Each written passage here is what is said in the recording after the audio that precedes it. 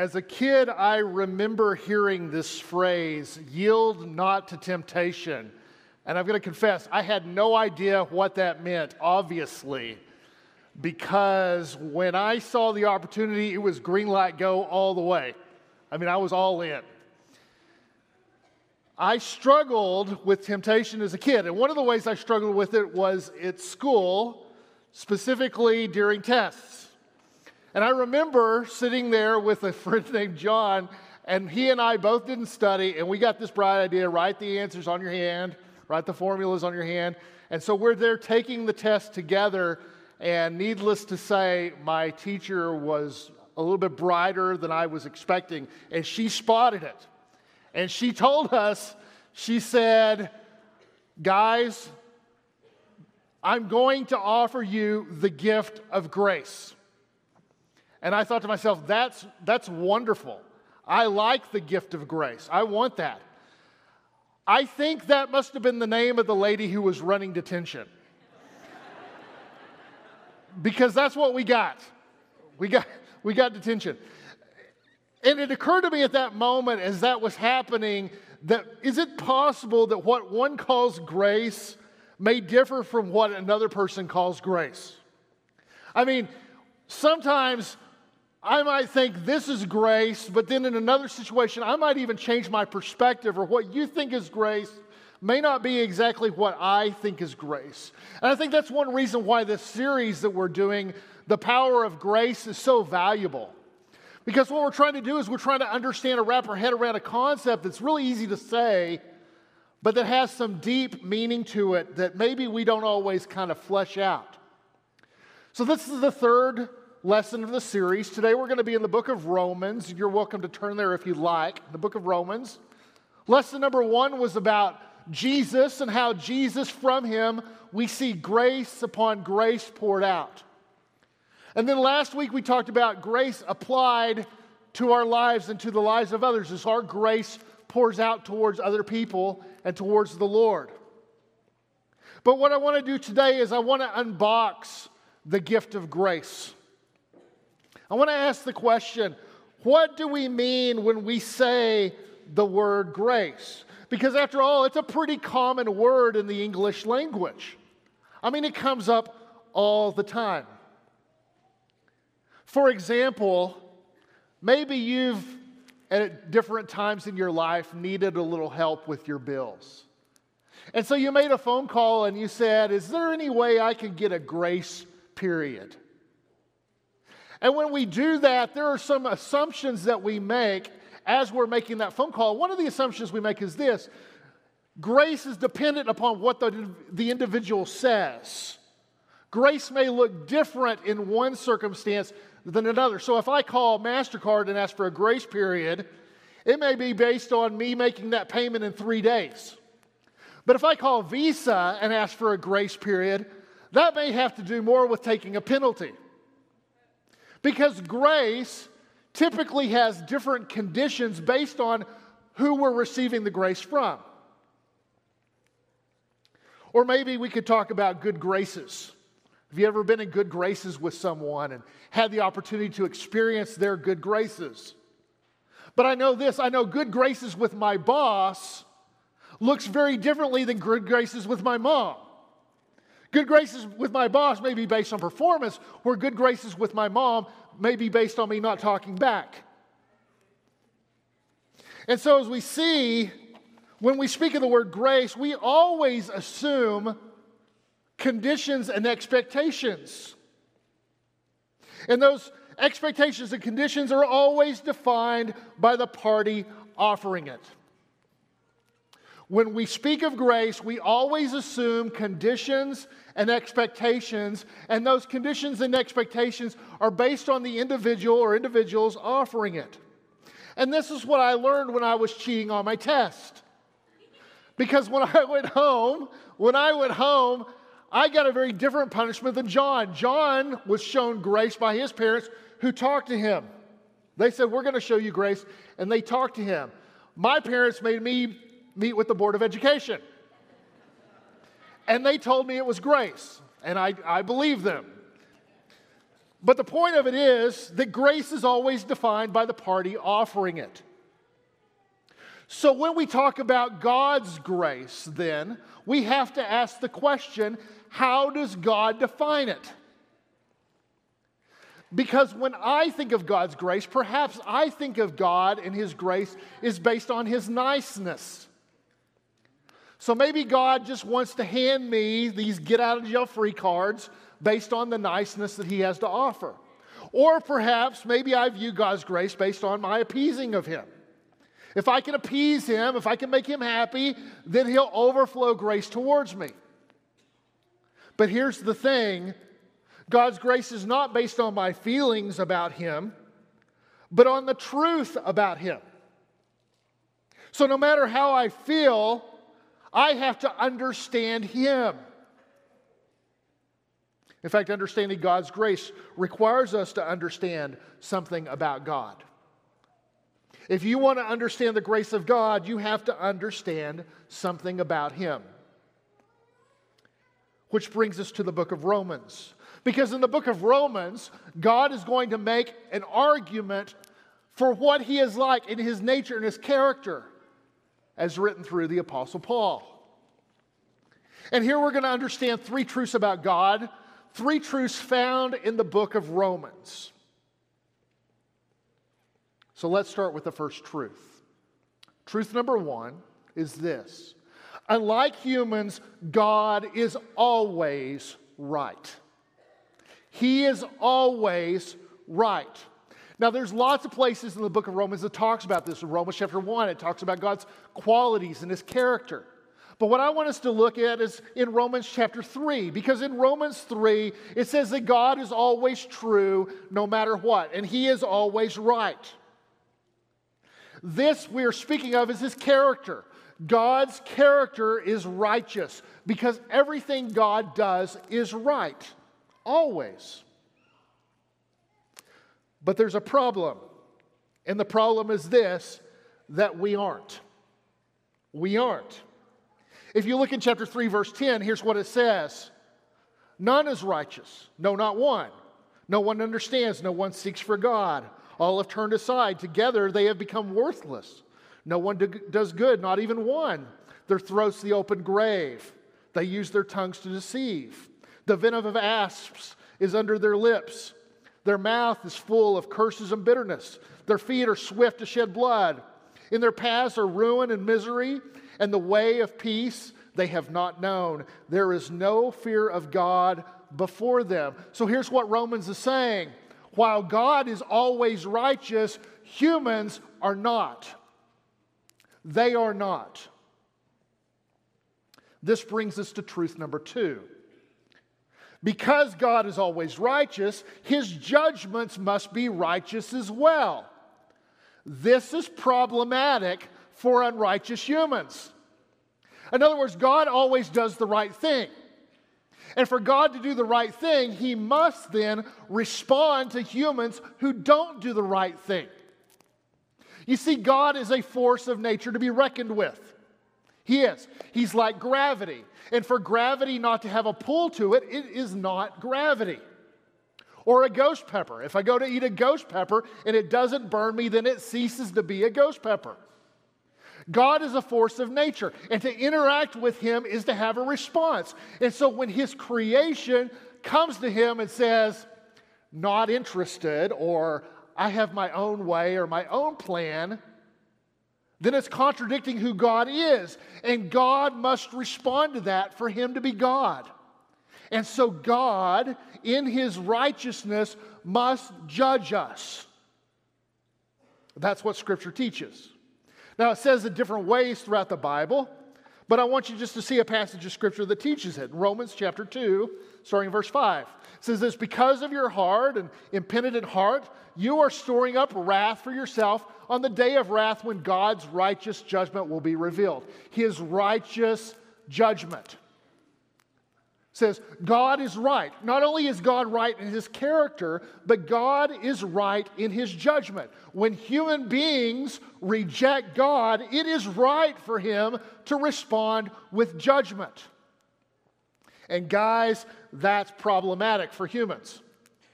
There's a problem there.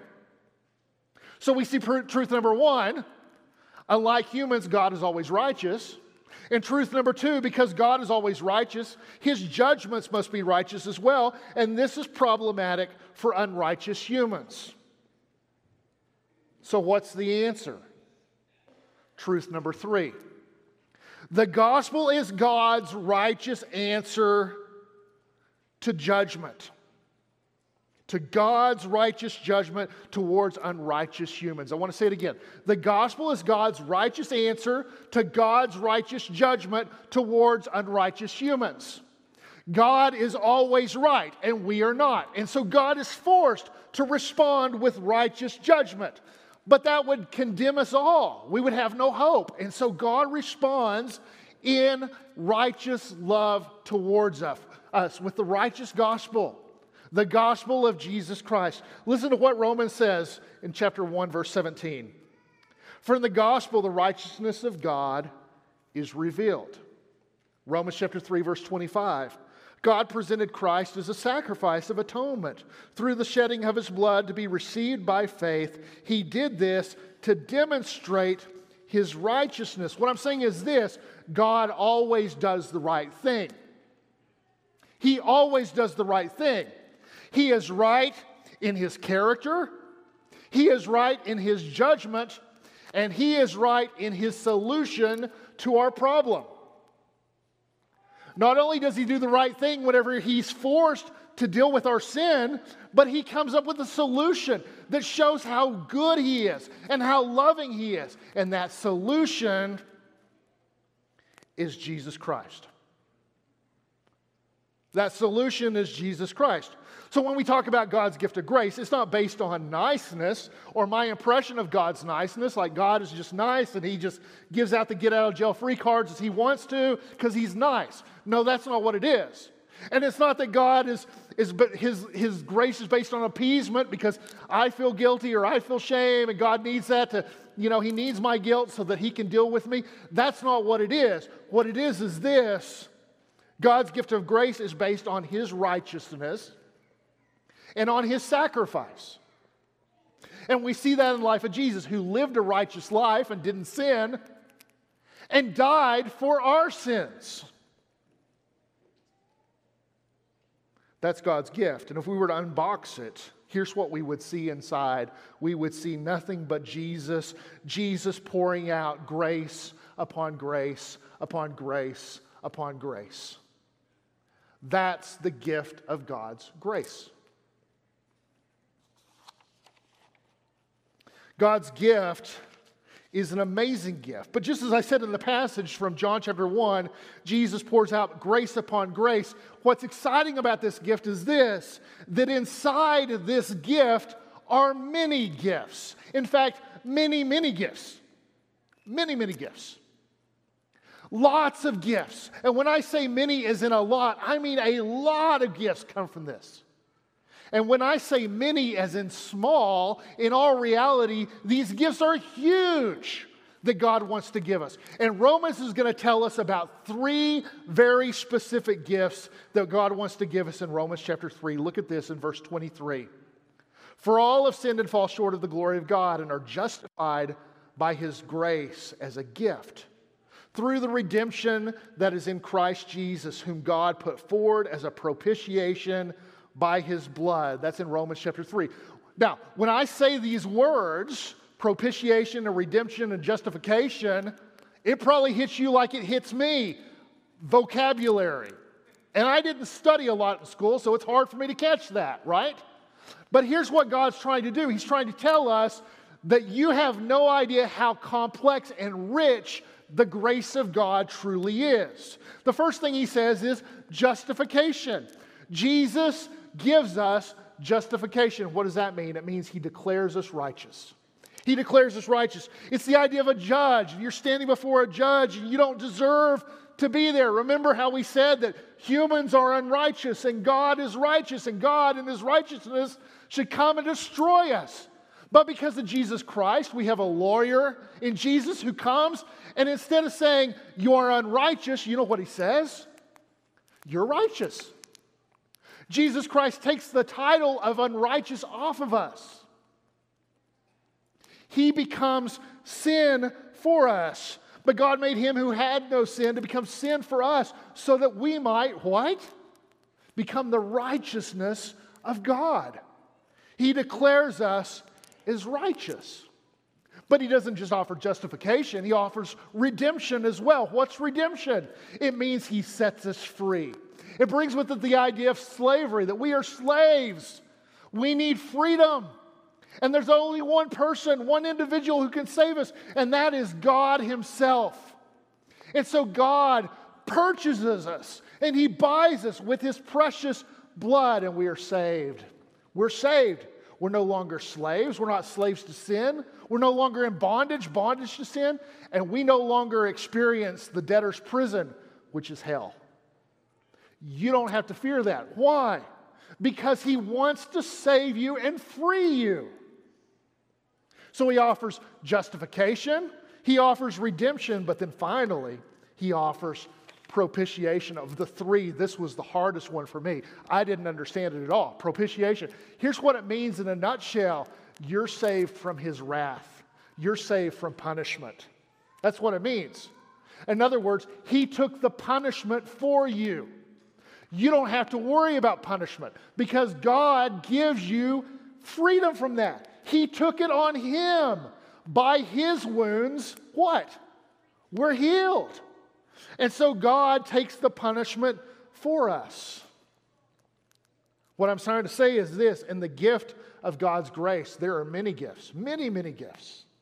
And three of those are justification, redemption, and propitiation. I don't know about you, but when I hear all of that, I think to myself, I want that. I want that. Give me that. Can I have that, please? And it brings the question, what do I have to do to it, to get it? What do I have to do? How do I buy that? How do I purchase that? How do I get that? Well, Scripture tells us in Romans chapter 3, all have sinned and fallen short of the glory of God and are justified by his grace as a gift through the redemption that is in Christ Jesus, whom God put forth as a propitiation by his blood to be received by what? Faith. Faith. God's response is, for you to have this gift, you must respond with faith. With faith. It's not something you can earn or buy or deserve or win. It's based on believing in the one whom he has sent. Believing what? All of it. Believing that humanity isn't righteous like God is. Only he is righteous and we are not. Believing we need him to save us because if we don't have him to save us, we will be destroyed. That's called faith. And when we believe that, God's response is salvation. Salvation. And I got to tell you, if we don't believe, we are missing out. If we don't believe, we are missing out.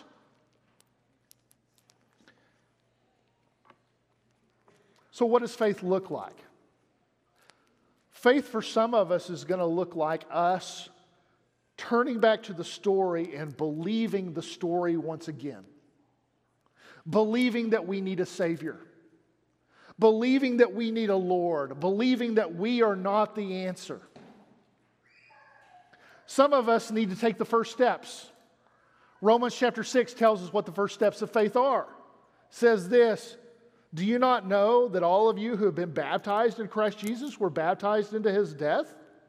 We were buried, therefore, with him by baptism into death, in order that just as Christ was raised from the dead by the glory of the Father, we too might walk in newness of life. He says it begins here, but it continues on every single day as you respond in faith.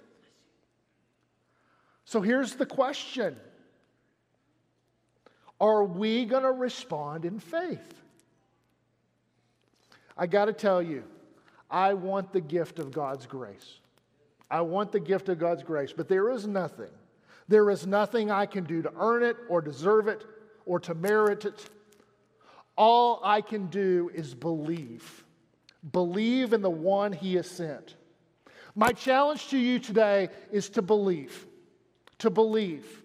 Believe that you have something that is so precious only because He did it all for you. Maybe that will lead you up here because it's the beginning of that journey for you, and you want to put on Christ Jesus as your Lord and Savior and be baptized in Him. Or maybe you just respond because you've already taken those steps and you respond again with faith. But my challenge to you today is this: turn to Him in faith. If you need anything from this body, we're here today to serve you. Won't you come now as we stand and as we sing together?